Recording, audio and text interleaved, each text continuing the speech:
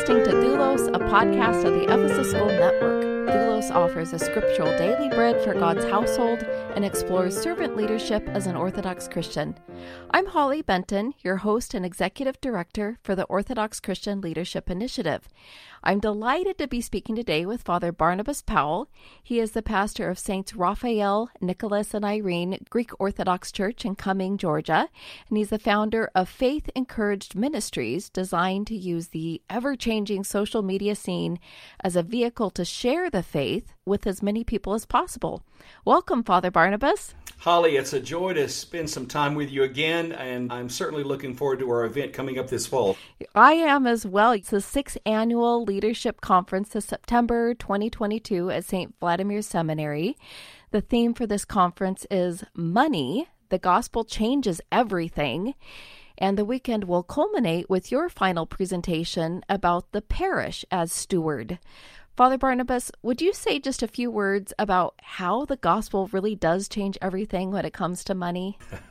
Well, it's interesting, Holly. This is not going to be new information to you, and it's certainly not going to be new information to several folks that listen regularly to several of these different podcasts and several of us talking about the concept of stewardship. That Jesus talks about stewardship as far as money goes more than he talks about anything else. He mentions money more than he mentions love, more than heaven and hell, more than salvation even.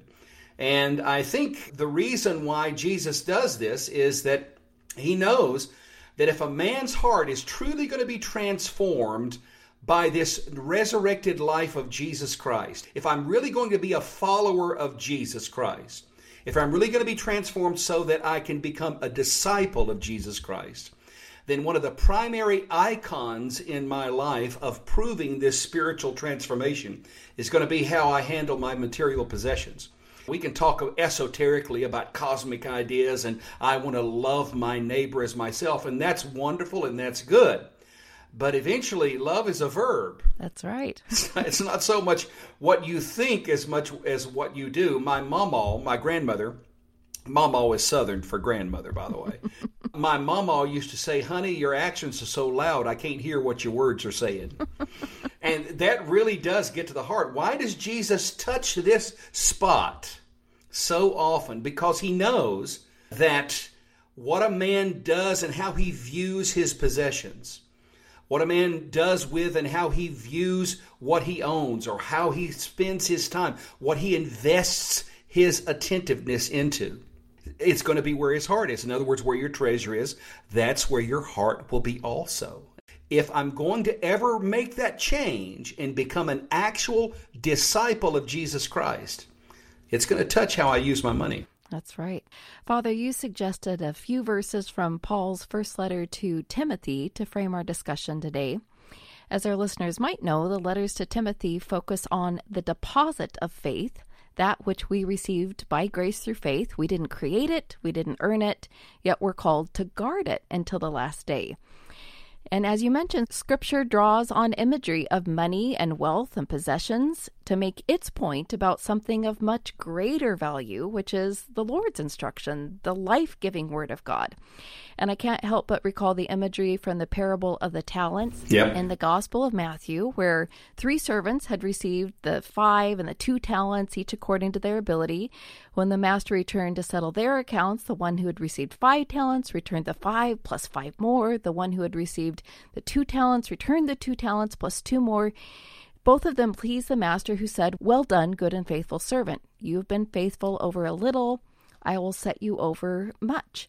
Enter into the joy of your master." But for the one who had received just the 1 talent, proved his wickedness and sloth, for he had only hid it in the ground.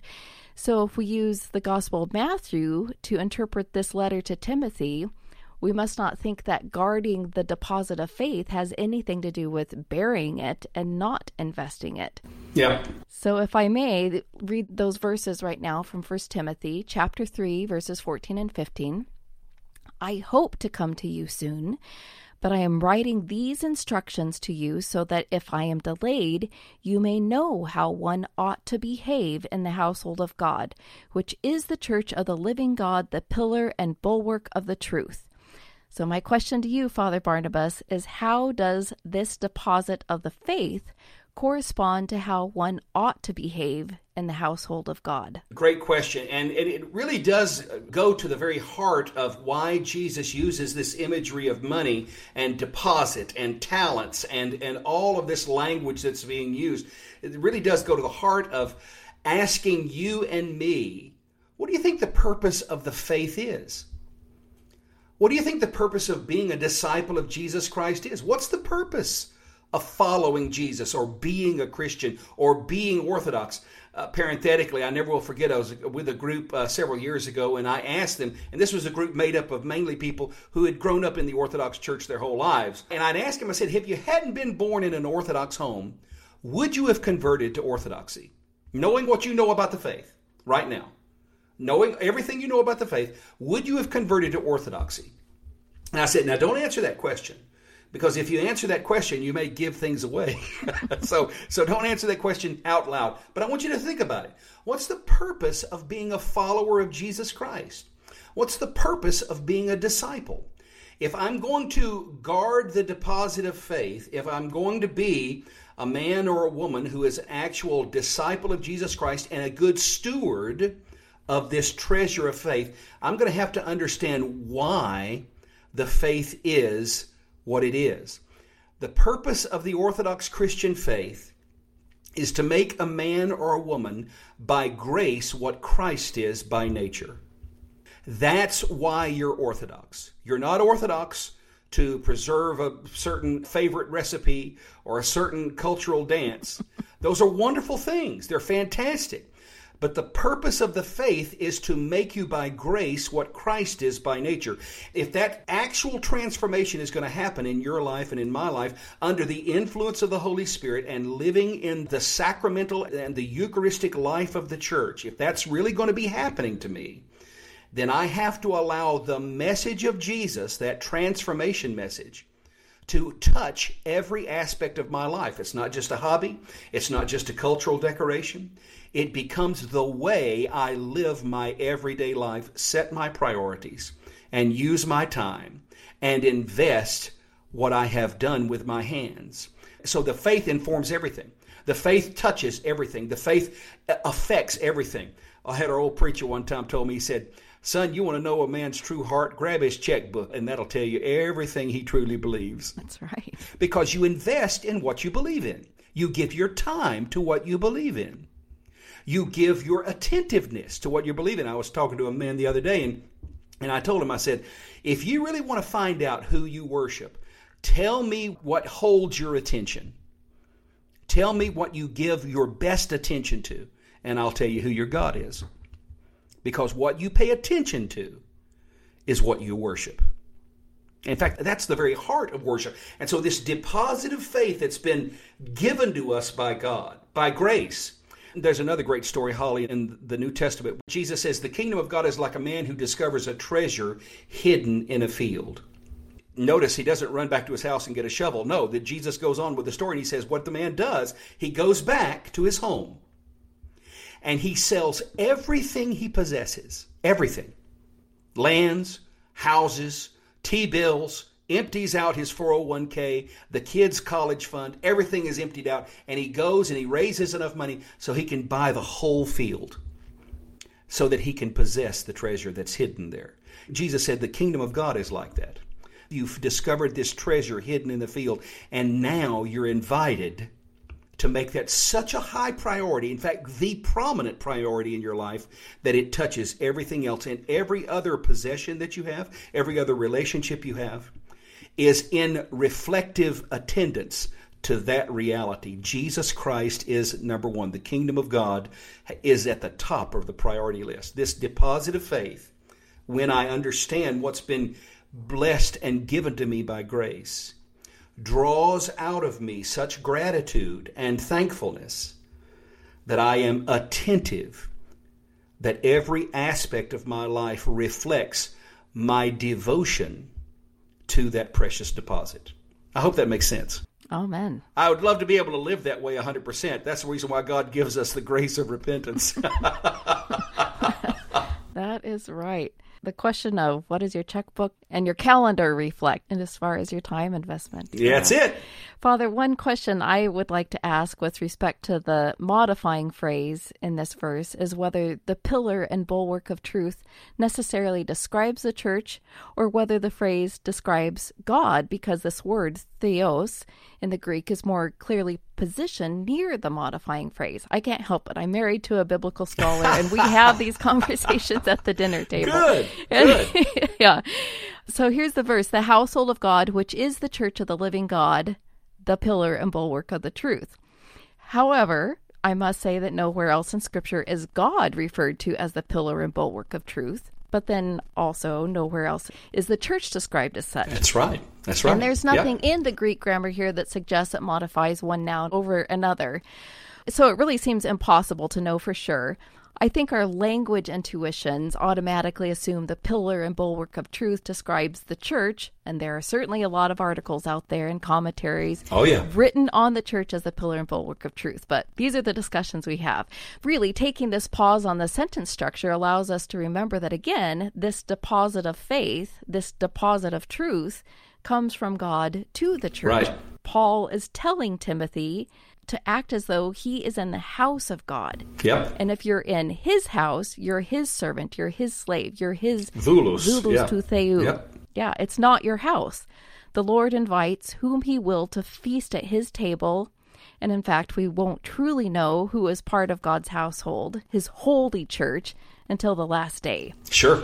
It can be easy to get comfortable and think, if I'm baptized Orthodox, and I've got my ticket to heaven. So would you nuance this difference between sharing the good news and making disciples of all nations versus making people members of your church or religion, which really is an issue that St. Paul had to address with the Jews and Gentiles, of course, in his own preaching and ministry efforts. It's an interesting point you make up. Does this pillar and ground of truth refer to God or the church? And the answer is very, very simple. It's yes.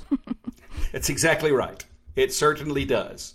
What a wonderful insight. Very good. The further point that you make is extremely important as well. So since I've received a gift, this deposit of faith, and the church and God is the pillar and ground of truth, that whole phrase is meant to help you understand what is the ground that grows your motivations. What is the ground? What's the foundation? There's a great Greek word. What is the phronema? Tissimini phronema. It's bigger than mindset. But every one of us have a framework in life that we operate by. Every one of us do. Every one of us has the operating system that we use to make our choices. Now, many times, because all too often, sadly, we are unthinking about that. We haven't really unpacked why the way we were raised, our education level, socioeconomic situation, area, culture that we're in, all of this framework influences how you set your priorities. And it influences what you consider is most important and what you consider has lesser importance, what you're going to give your time to, and what's going to kind of be, well, I just really don't have time to do that. So it reminds me of all the time people will call me up and say, Father, I hope I'm not disturbing you. And that's a silly statement, because if you're calling me, you're disturbing me. I'm not just sitting around twiddling my thumbs waiting for somebody to call me. The point is, I value that person, so the disturbance isn't a problem. That's right. But there's a framework, a mental framework, a spiritual framework, a mindset framework where that grows out of, that motivation grows out of. And if you don't examine that, and if you don't allow the gospel and the radical message of Jesus that you've been created by God to be God's eternal companion, and you are meant to be in the kingdom of God, with the people of God, in the church of Jesus Christ, that formation, that community, that reality, that society, that new society, that informs how you set your priorities, informs how you spend your time and your money, and what you invest in most, what you consider most important. If you don't examine what that ground is, the Apostle Paul tells Timothy, he says, listen, the pillar and ground, that which holds up and that which is foundational, must be examined, and it has to be examined in light of God loving me so much that he has gifted me this deposit of faith, this precious treasure of orthodoxy, that now I am paradoxically called, if I'm going to hold on to it, if I'm going to be that guardian of the deposit of faith. Interestingly enough, the only way to hold on to orthodoxy is to make sure it's given away. Make sure it's shared all over the place, everywhere, all the time, so that it's shared by as many people as possible. So this pillar and ground of truth, this deposit of faith, is guarded and perpetuated by my value system that is informed and shaped and changed by the message of Jesus Christ. I'm to become by grace what Christ is by nature in the midst of the people of God. And it's kind of radical, Holly, to be honest with you. So what I try to encourage people to do is know yourself well enough to know why you choose what you choose. And then allow the message of Jesus Christ to critique your motivations and your choices.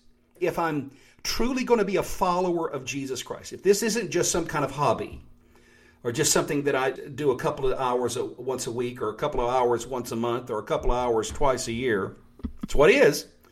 If I'm actually going to be a disciple of Jesus Christ, I'm going to have to know why it's worth doing this.